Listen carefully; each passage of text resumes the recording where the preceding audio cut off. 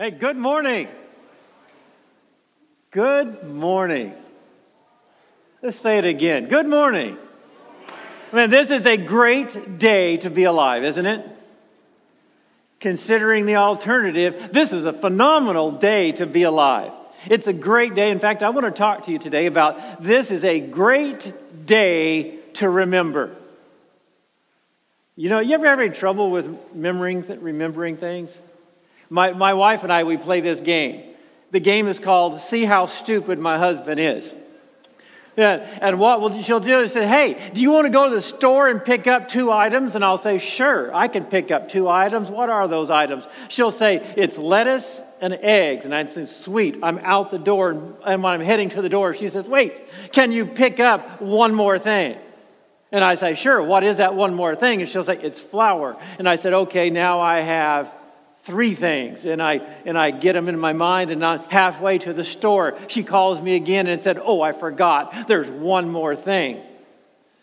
By the time I get to the store, I have this little mental note in my mind, and I'm going through, and I get 3 out of the 4, and for some reason, I cannot remember the 4th one. Do you ever do that? Am I the only husband in the world that ever does that? See, and my wife finds great joy in that, I think, because she can remember everything. Because she can remember what I was wearing 25 years ago when I said that thing that I shouldn't have said. She's great at it. But I always have, sometimes I have trouble remembering those things. And there's always that one item. Remember the 40 Days of Purpose? That was a great book, wasn't it? It's still a great book. If you haven't read it, I would encourage you to read it. It's a very, very good book, but it's built upon the idea that it takes 40 days or 42 days to actually develop a good habit, to get in the habit of remembering to do something every single day. And it takes you that long to put that into practice in your life. It's kind of like the first part of the year. Like right now, I am doing phenomenal at eating well.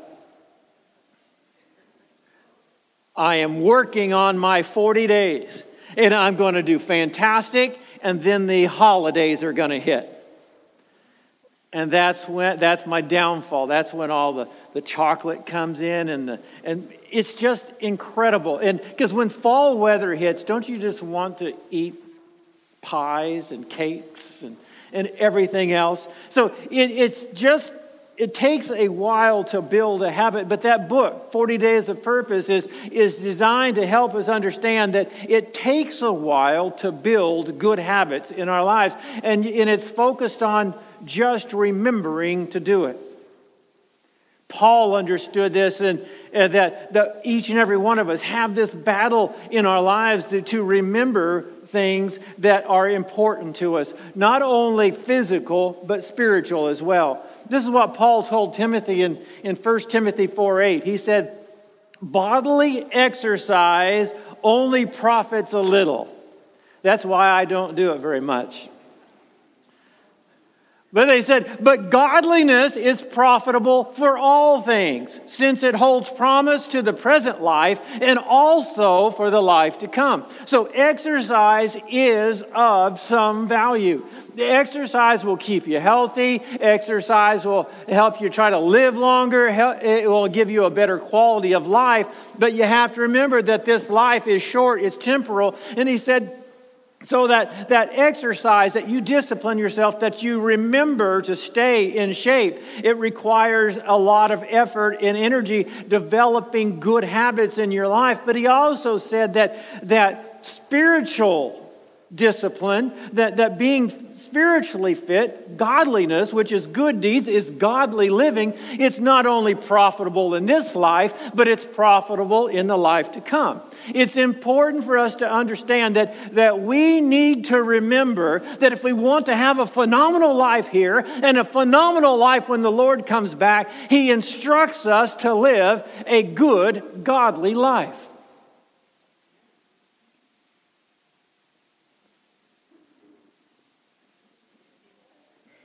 There we go. I knew there was one out there. So Paul talking to Titus. He's set Titus up in the church, and he's going to leave him to instruct the church and develop leaders within the church. And in Titus chapter 3, verses 1 through 3, I want to look at those because it's so, or 1 and 2 rather, because it's so powerful that this is what Paul told Titus as he was developing and structuring the church. He said, Titus, remind the people. What is he saying? Remind the people. He's saying you need to remember. Why would he tell us to remind us? It's because we have a tendency to forget. Don't we? Let's be real. Don't we forget? You ever got up from prayer and reading your scripture and thinking, man, this is a great day. This is such a beautiful day. I love this day. I just love everybody in the entire world. And you're driving down the road listening to one of your favorite songs, praising the Lord. Somebody cuts you off and you think, what a moron. And you revert just like that. It's important to understand that we have a tendency to revert to a reliance on our own spirit, on our own ways, on our own attitude. And the daily grind wears us down and we can lose our eternal perspective. And Paul was telling Titus, you've got to remind the people. You have to constantly remind them that we can stray from godliness when we take our eyes off of the eternal prize. Keep reminding them. And the scripture is replete with different ways that God reminds us. He uses ministers, he uses pastors to remind us to stay focused on God. 1 Corinthians 4:17 says this, "For this reason I am sending you, Timothy, my son whom I love, who is faithful in the Lord. He will remind you of the way of life in Christ Jesus." Ministers are equipped by God, because when he led captive, he gave the church apostles and prophets, pastors, teachers. And these pastors, myself included, we are designed and we are commanded to tell people what they need to hear, not what they necessarily want to hear. My goal, my responsibility when I stand before the Lord, He is not going to ask me, now how many churches did you build? How big church did you build? How great was that church? How many missions trips did you take? He's just going to say, did you feed my people? Did you tell them what my word says? And it's important to understand, not only pastors, but mentors. You ever have somebody that speaks into your life? If you don't have somebody that can speak into your life, I would encourage you to do so. We have a program that we've been running, and we haven't talked about it in quite a while, but I want to go back to it again this year after COVID, and it's called 3-2-1. And three is just find 3 people that are in your life that either could get closer to the Lord, that you could mentor, and you mentor them. And then find 2 people that are about in the same situation you are and encourage them. And find 1 person that can speak into your life and allow them to do so. Man, it's powerful. It's important that we do that. It's not just on the spiritual issues of life, but on our day-to-day life, everybody needs somebody that will tell them what they need to hear. And they will do it with love and grace. Not only do ministers, pastors remind us, mentors. Paul told Timothy, he said, "For this reason I remind you," to fan into flame that gift of God. Not only do they, but the Holy Spirit, the Spirit of the living God. If you're a child of God and the presence of God is living in you, does not the Holy Spirit convict us and encourage us and guide us and direct us? Scripture says that He guides and directs us and leads us into all truth. This is what Jesus said of the Holy Spirit in John 14. He said, "But the Counselor, the Holy Spirit, whom the Father will send in my name, will teach you all things and will remind you of everything I have said to you." It's the Holy Spirit in us that will quicken us. That's why Jesus told His disciples, don't worry about what you're going to say. I will give you the words when you get there. It's the Holy Spirit that reminds us.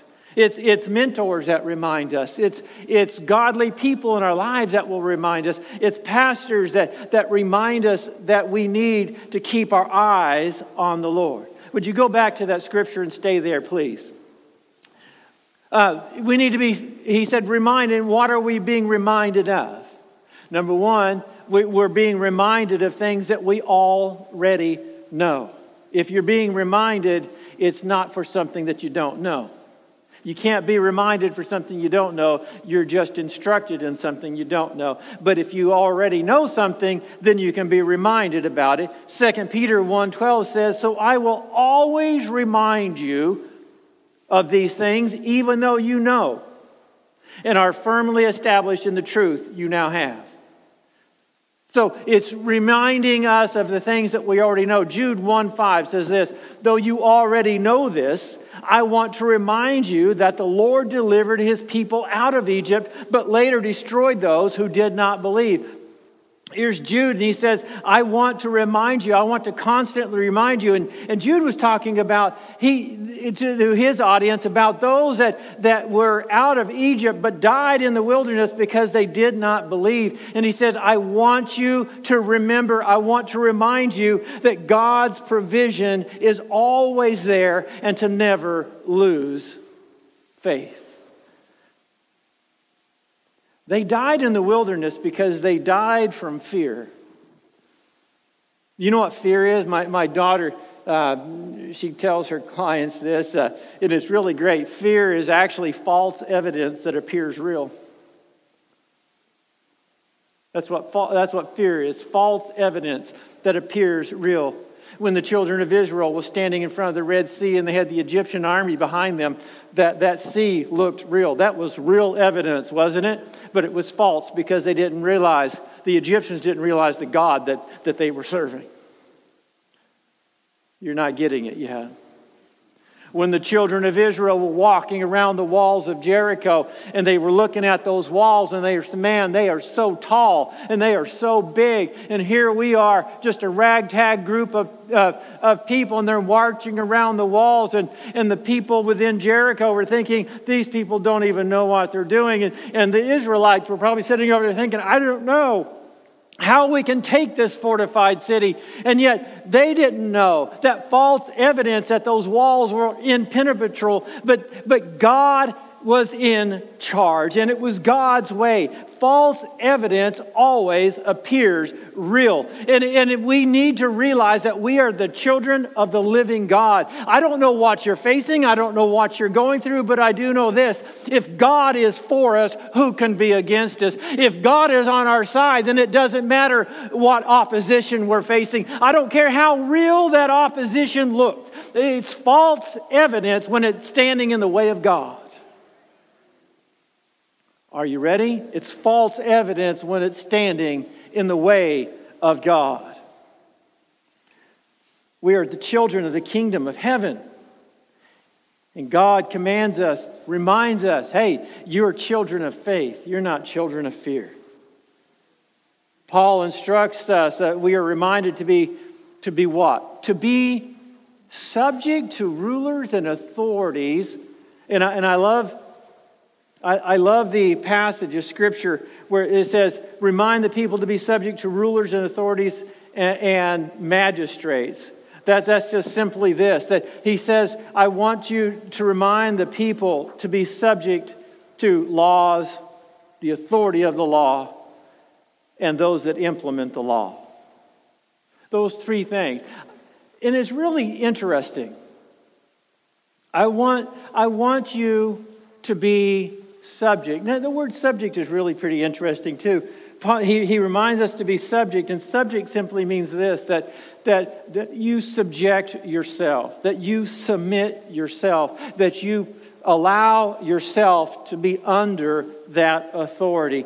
Paul said it this way in talking to the church in Philippi, referring to Christ in Philippians 2:7. He said, but he made himself of no reputation, and took upon him the form of a servant, and was made in the likeness or similitude of man. This simply means this, that Christ didn't have to come. He wasn't forced to come, but he willingly submitted himself to become one of us. He submitted himself. Our subjection is based solely upon our choice. It's a free will choice. If we choose to submit ourselves to the authority and to the law, and let's face it, how many like the fact that some of the roads around here are 50 miles an hour when they should be 75 miles an hour? But if I am driving 75 on a road, I won't mention the 408, that should be 75, and I think it's 60. And if I'm driving 75, and if I get pulled over, I don't have the right to tell that police officer, sir, your law is stupid. And I don't agree with its authority, and I don't agree with you. If I break the law, it's on me. I did that. Are you with me? Whether we agree with it or not, Scripture says, be obedient to the law. Now, there's a law of the Lord, there's a law of man. Which one is he talking about? Both. And the only time that we've ever been disobedient to the law of man is when it's in complete contradiction to the law of God. He said, so obey the laws of man when they do not usurp God's authority. Powers, the authority of the law. Remember David and Saul, that David wouldn't touch the anointed of God, even though that Saul was not living in the way he should. David respected the authority that God had implemented. And then he says, pray for those that are implementing the laws, those magistrates, those that be obedient to rulers. This is what Paul told Timothy in chapter 2 of 1 Timothy. I urge you then, first of all, that the requests, prayers, intercession, and thanksgiving be made for some people. For those that we like. For the party we vote for. He said, first of all, that requests, prayers, intercession, and thanksgiving be made for everyone, for kings and all those in authority. Can I meddle just for a moment? You know I'm going to, but I'm going to be really nice about it. I think it's time for God's people to quit worrying about which party is in the office in the White House. Let me say that again. I think it's time for God's people to quit focusing so much time on which party is in the White House, and let's focus more on praying for whoever God allows to be in that White House, that we can have a productive life in this world, that we can be able to be about the Father's business and not about the business of man, but the business of Almighty God. Because this country, as much as I love this country, and I've traveled and God has blessed, and there's no other country like this one in the world. And there are times that I've traveled to some countries, came back, and I just wanted to kiss the ground when I got here. It's like, oh, praise you, Jesus. At the same time, this country is not God. We have to pray for our country. We love our country, but we need to realize that first and foremost, we are children of the kingdom of heaven. You do what you can. You vote according to your conscience, but you live according to the dictates of the Word of God. And the Scripture says that we pray for everyone, for kings and all those in authority. Why? That we may live peaceful and quiet lives in all godliness and holiness. This is good, and it pleases God, our Savior, who wants all men to be saved and to come to a knowledge of the truth. It's important to understand that we don't have to agree with the magistrates. We don't have to agree with what's going on. We don't even have to agree with some of the laws that are being passed. But we do know that if they're not contradictory to the Word of God, we need to pray. We need to pray hard. We need to pray effectively. We need to pray fervently for our leaders in this world, that we can have a life that is full of personal freedom, that we can share the gospel with anybody, anywhere we want. Because I'm not a prophet, but I do believe that the day is coming when you're not going to have that freedom. And we need to use it and utilize it while we do. He goes on to say, to be obedient, to ready to do whatever is good. To do whatever, to be ready to do whatever is good. Focus on how we can bless other people. Doing good things. How can we bless somebody else? When was the last time, I'm trying to think, when was the last time I got up and thought, wow, how can I serve people today? I usually say, where's my cup of coffee? What are you saying? To be ready to do whatever is good, to serve other people. He's not saying just be a servant, because you can be a servant and do it grudgingly. You don't want to be a servant. But what he's really talking about is the spirit of a bondservant. You know what a bondservant is? I'm so glad you asked. I'm going to tell you. Because a bondservant was a servant if they were serving somebody else, if they were in the employment of somebody else, and at the end of their time of servitude, if they really liked serving with this person, they could go to him and say, I like being in your under you, and I like being your servant. I want to serve you willingly for the rest of my life.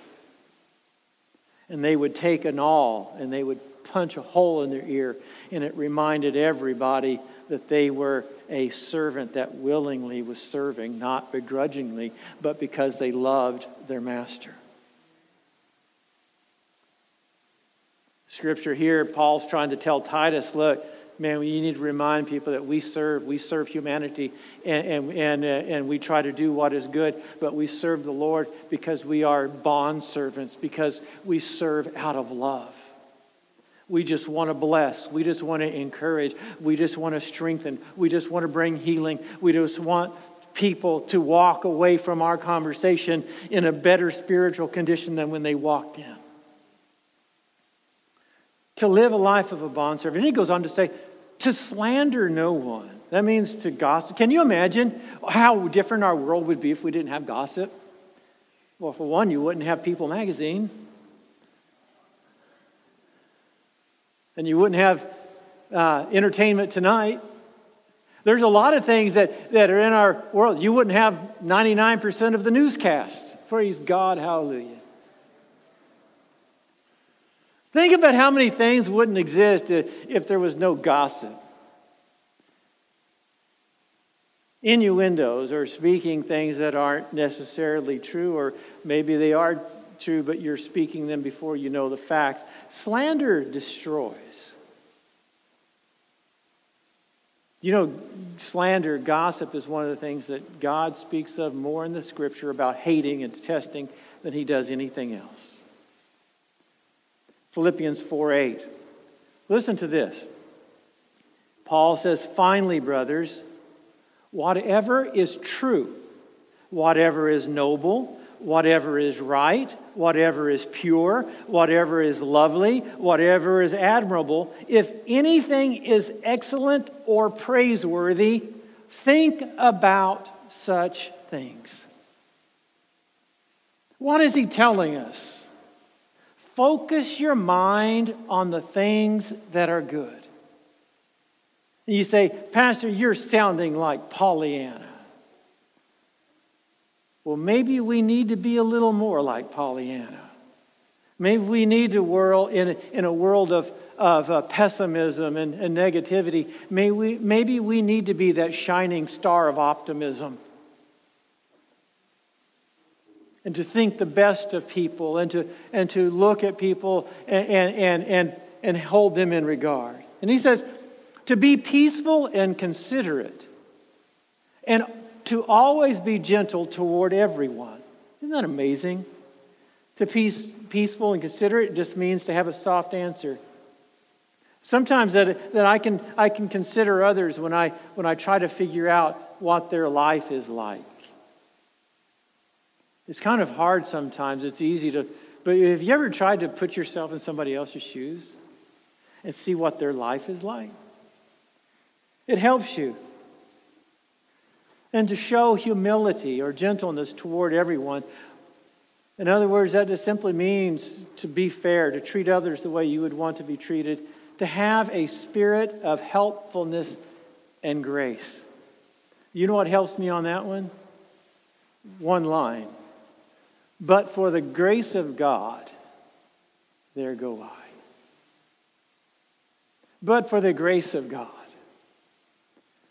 See, when we start thinking in eternal perspective, a lot of other things just fade away. I'm going to ask our praise team to come back. I had years ago, we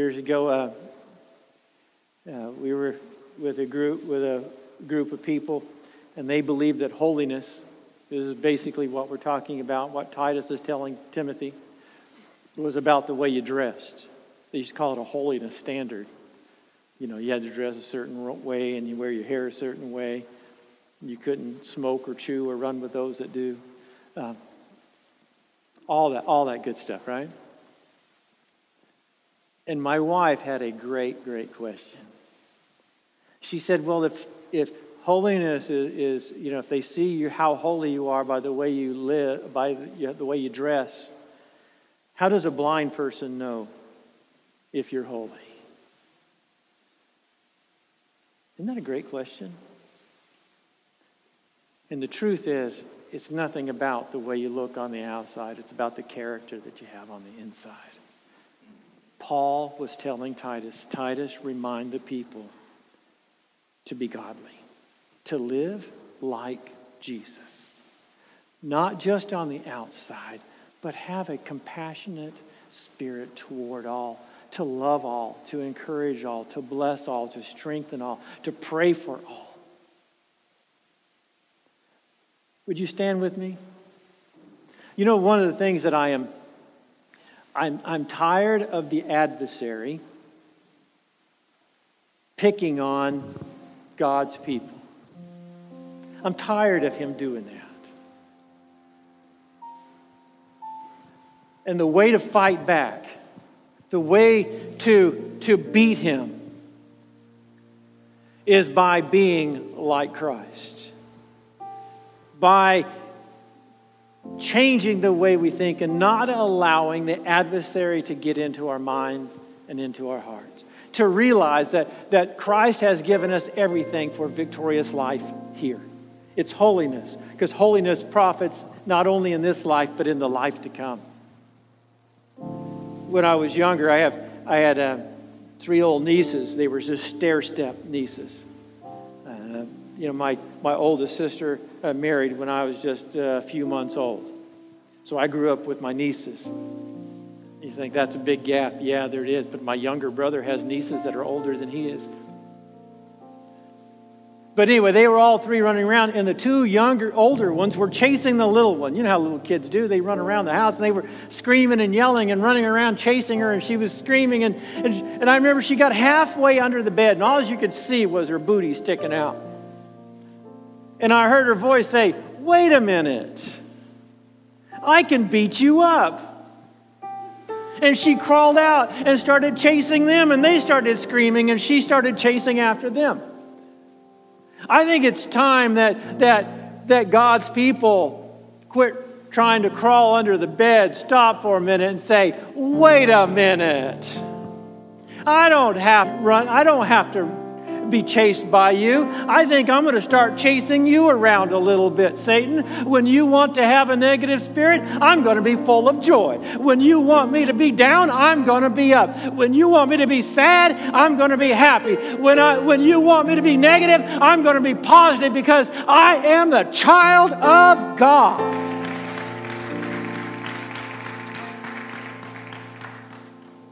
tired of the adversary. It's time that we take it back. And it all happens through you choose to do it. You subject yourself to the presence of the living God in your life. I want to encourage you, if you will do that, I don't care what you're thinking, what you're feeling, what has happened. If you will allow the presence of God, that spirit that Christ had to live in you and to rule and reign in you, you're going to see life from a different perspective. You're going to see that negativity go away, and you're going to see a spirit of optimism and joy fill your heart. That person that you're having a trouble with and you're always trying to struggle with them, you're going to look at them with love and understanding and compassion, because you're no longer following after your own ways, but after the Spirit of God. Come on, let's be the church. Can we do it? Let's be the church. You guys forgot I was raised Pentecostal. Come on. We're the church. We're the church. We're the church. We're the church. Let's let God be God, living and ruling and reigning in our lives, and let's see what God will do for us. Amen? Amen. Let's worship the Lord.